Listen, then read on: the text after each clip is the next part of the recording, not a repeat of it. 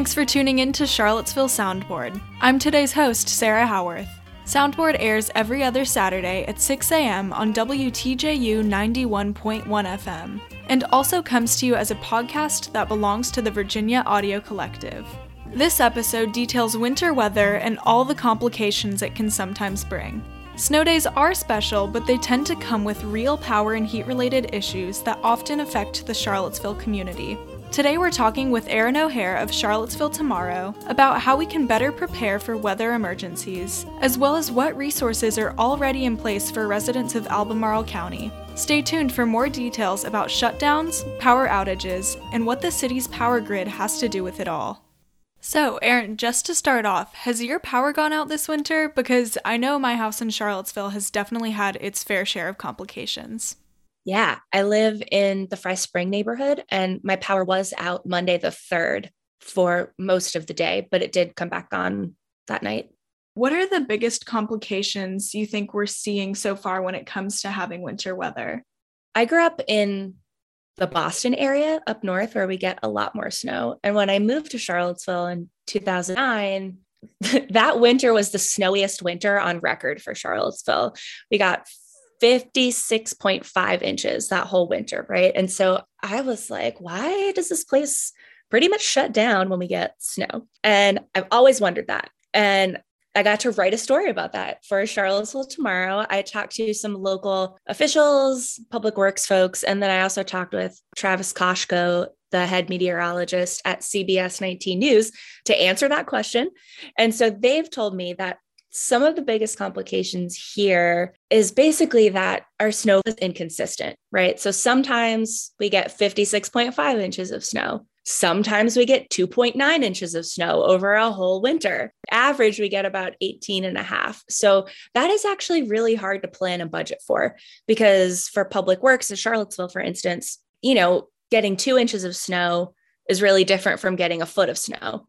It's like that takes more people to clear the roads. It takes more people to treat the roads, more people to man the plows, to, cut down trees or chop up trees that fall in the street. So it's challenging to plan for that, to budget for that, because more people means more money.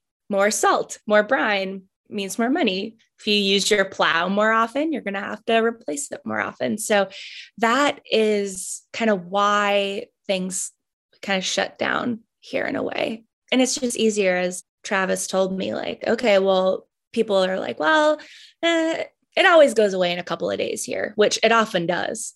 So people are just like, oh, if they can. Important to note that not everybody can stay home, but people who can are like, it'll be melted tomorrow. I'll just work from home today. But, it's better to stay off the icy roads if you're not comfortable driving with that, right? And because our snowfall's so inconsistent here, not everyone has practice driving in the snow or walking in the snow or on the ice, which can be so dangerous. So, all of those things kind of go into the complications with winter weather here, which was interesting to me. I did not expect to find anything particularly interesting for that story, but turns out there's very legitimate and curious reasons. Right. And like we mentioned a little bit earlier, one of those really big weather-related issues that a lot of people deal with is losing power, probably because we never know what we're going to get. We can't be too prepared. And for those of us who don't know, who controls the power and energy in Charlottesville and Albemarle County? So there are a few different power companies in our area. I actually have a map of electric service territories. So we've got Dominion, that's the biggest one. Then there's Appalachian Power Company. There's also Rappahannock Power Company and Central Virginia Energy Cooperative. So those are the four in Charlottesville and Albemarle County. There might be another that has like a small portion. And it sounds like that's a lot of companies for just one area to kind of be in charge of. So what does it take for them to all kind of cooperate and get the power back on after a winter storm? So I'm still looking into this for a story that I'm working on. So I don't have a complete understanding that I can really parse out well for a listener quite yet. But my understanding is that when the power goes out, it's often because a tree falls on the power line or a tree falls on the power line that delivers power to underground utilities, because some folks do have their utilities underground. And so when a tree falls on the line, you have to make sure that it's safe, to dispatch people to that area.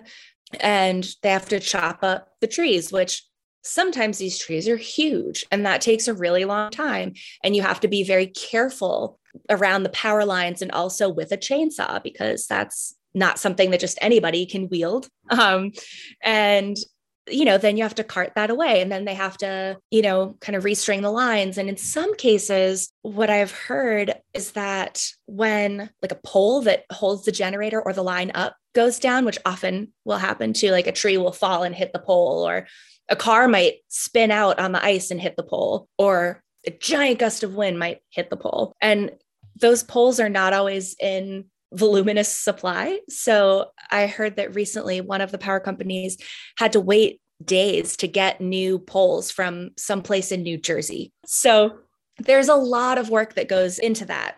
The flip side of it is some folks say that some of these companies could be better prepared. They could have poles on hand. They could, kind of work proactively to clear some of the trees in the more rural areas around the power lines. But then there are going to be people who are like, no, don't do that. We need to save the trees. So it is a really kind of complicated and complex thing that honestly, I didn't even think of until I started looking into these stories.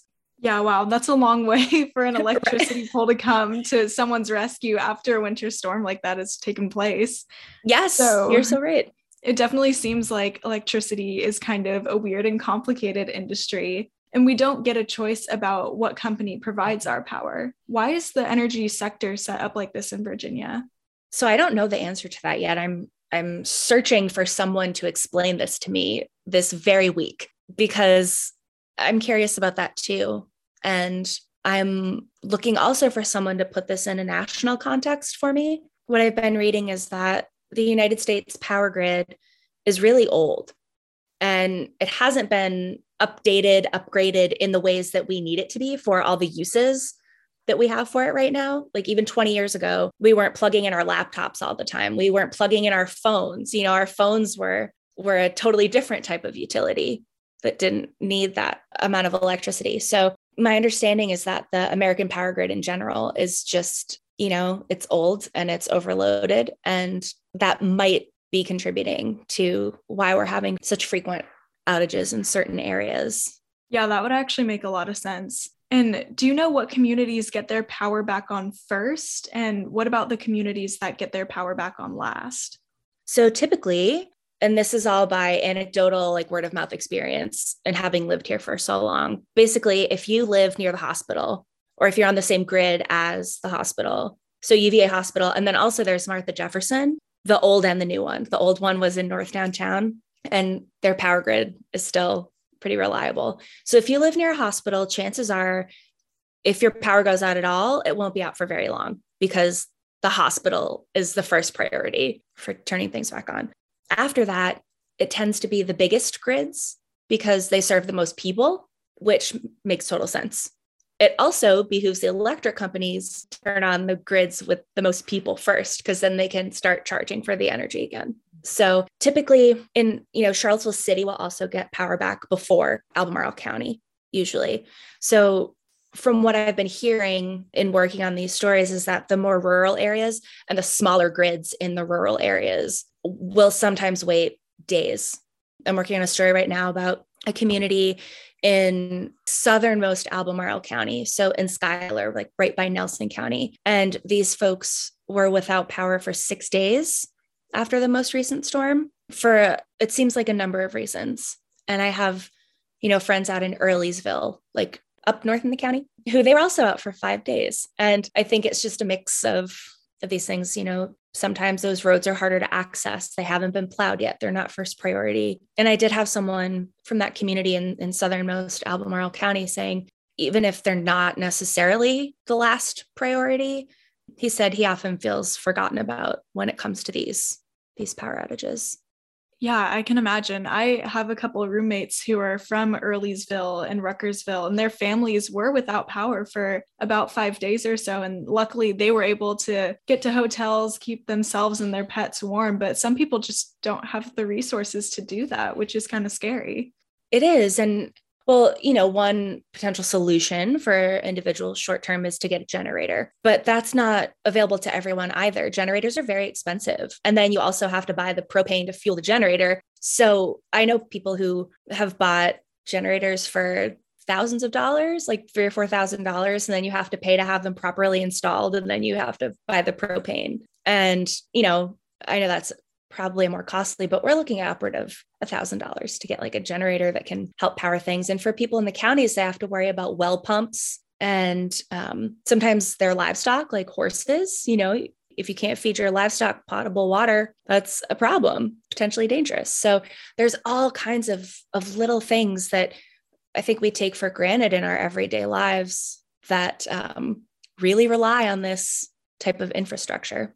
Yeah, absolutely. The power went out in my house the other day, and I immediately looked at, what percentage my phone was on. And I was like, oh my God, I have to plug this in immediately. Like, what will I do without it? How will I communicate with people?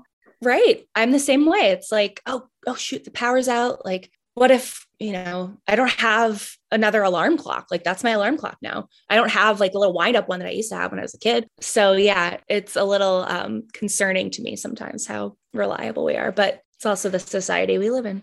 Yeah, definitely. And besides generators and having the ability to leave their homes, how are community members kind of coping with these shutdowns and power outages? In other words, what can community members do to kind of better prepare for weather complications? Maybe the wind up alarm clock is a good idea sometimes. Sure. Like, having an extra charger for your phone, like one that you can charge up and then have on hand so that you don't have to plug your phone into the wall. You can use this battery powered charger, flashlights, candles, as long as they're used safely, always having extra blankets on hand. The Southerly Mag did a really great story yesterday about how, Southern communities who aren't used to very, very cold weather like this can better prepare. So that's Southerly Mag. They have great recommendations, things that I never would have thought of, and growing up in Boston, like the rooms in the houses are small. And so if you just close the doors between the rooms, you can keep all the heat in. Whereas in places that are typically warmer, the houses are designed as more open for better airflow in the summer. So it's, working to create these pockets of heat where you can stay warm, having food on hand that, isn't perishable. Also, one thing that I think a lot of people don't realize is that if it is really cold out, like if it's freezing or below, you can put the food from your refrigerator outside. So that is, sometimes be like, oh no, I have ice cream in the freezer. And then I'm like, wait a second, I can just put that outside, hang it from a bag somewhere so that, raccoons can't get it. But yeah. Those are all great ideas. And besides the level of people trying to help themselves and stay safe, what can local governments or the state even do to better help citizens when there is severe weather? Yeah. So the University of Virginia, the city of Charlottesville, and Albemarle County, they all work together on the sort of combined emergency response. And this is in all weather. It's not just cold winter, whether it's a derecho or a windstorm. The website is www.communityemergency.org. And the phone number is 434-297-8415. And that's sort of a one-stop shop for updated emergency information. So that's where you can find city and county staffed warming stations where people who don't have power can go sit in a place that does have heat and electricity. Sometimes if it's, say, at a school or a rec center, there will be showers available, spare chargers, Wi-Fi access, all of that. So city and county both will do that depending on the resources and the weather. And they're often staffed by social services folks who can sometimes offer a little more advice on, even more specific resources for those folks who might be out of power for a week or so. It's like they will be able to direct folks in the way of food banks, maybe to replenish their food stock if they have a limited food budget every month, which many folks in our community do.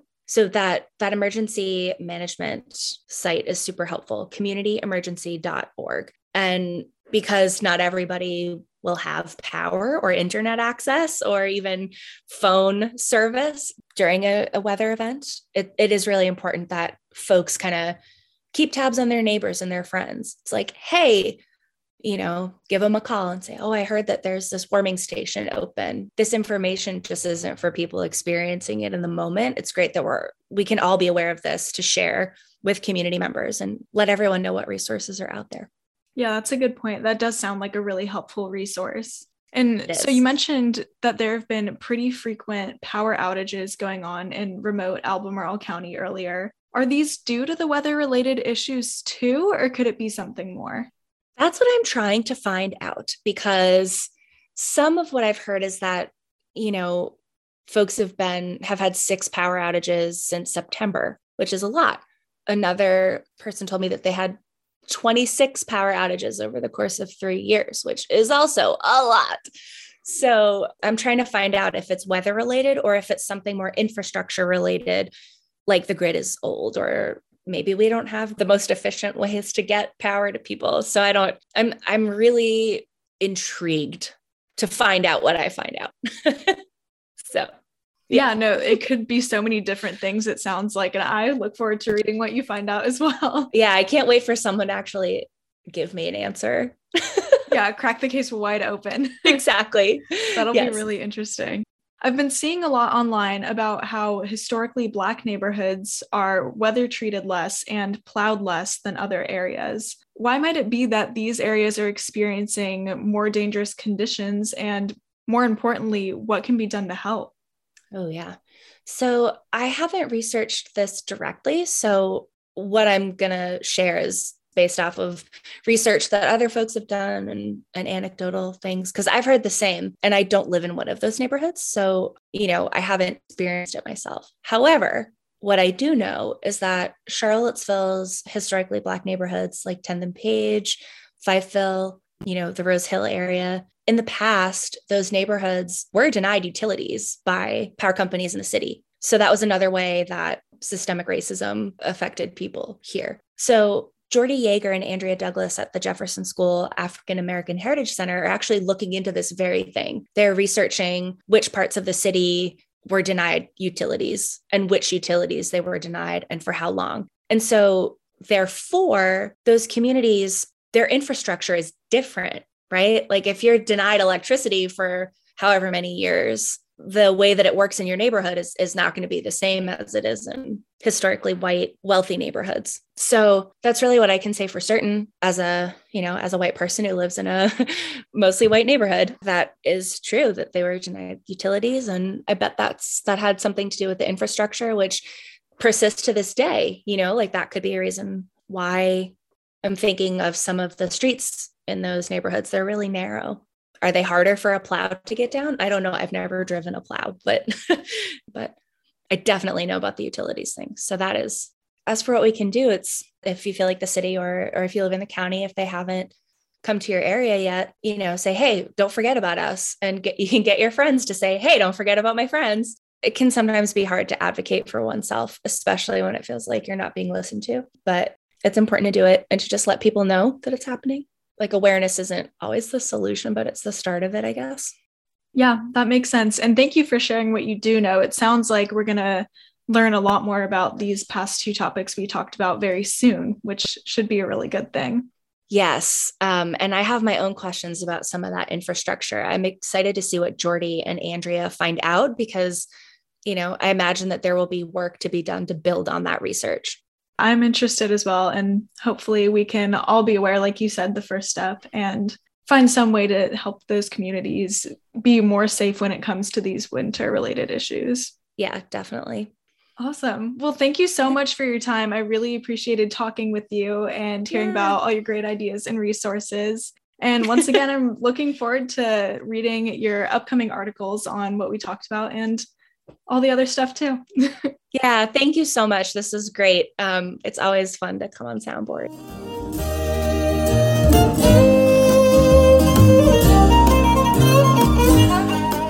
You're listening to Charlottesville Soundboard here on WTJU 91.1 FM and the Virginia Audio Collective. Both are a service of the University of Virginia. However, opinions expressed on this show are not the positions of the university. WTJU is supported by the Southern Environmental Law Center, protecting Virginia's air, water, and natural treasures, and leading the way towards a healthy environment for all. Learn more at southernenvironment.org. Well, that does it for this week's edition of Charlottesville Soundboard, your source for news, culture, and community issues in Central Virginia. My name is Sarah Howarth. Our theme song is Kyoja Beat by Merwena Lasco and Jay Pun. This is Charlottesville Soundboard.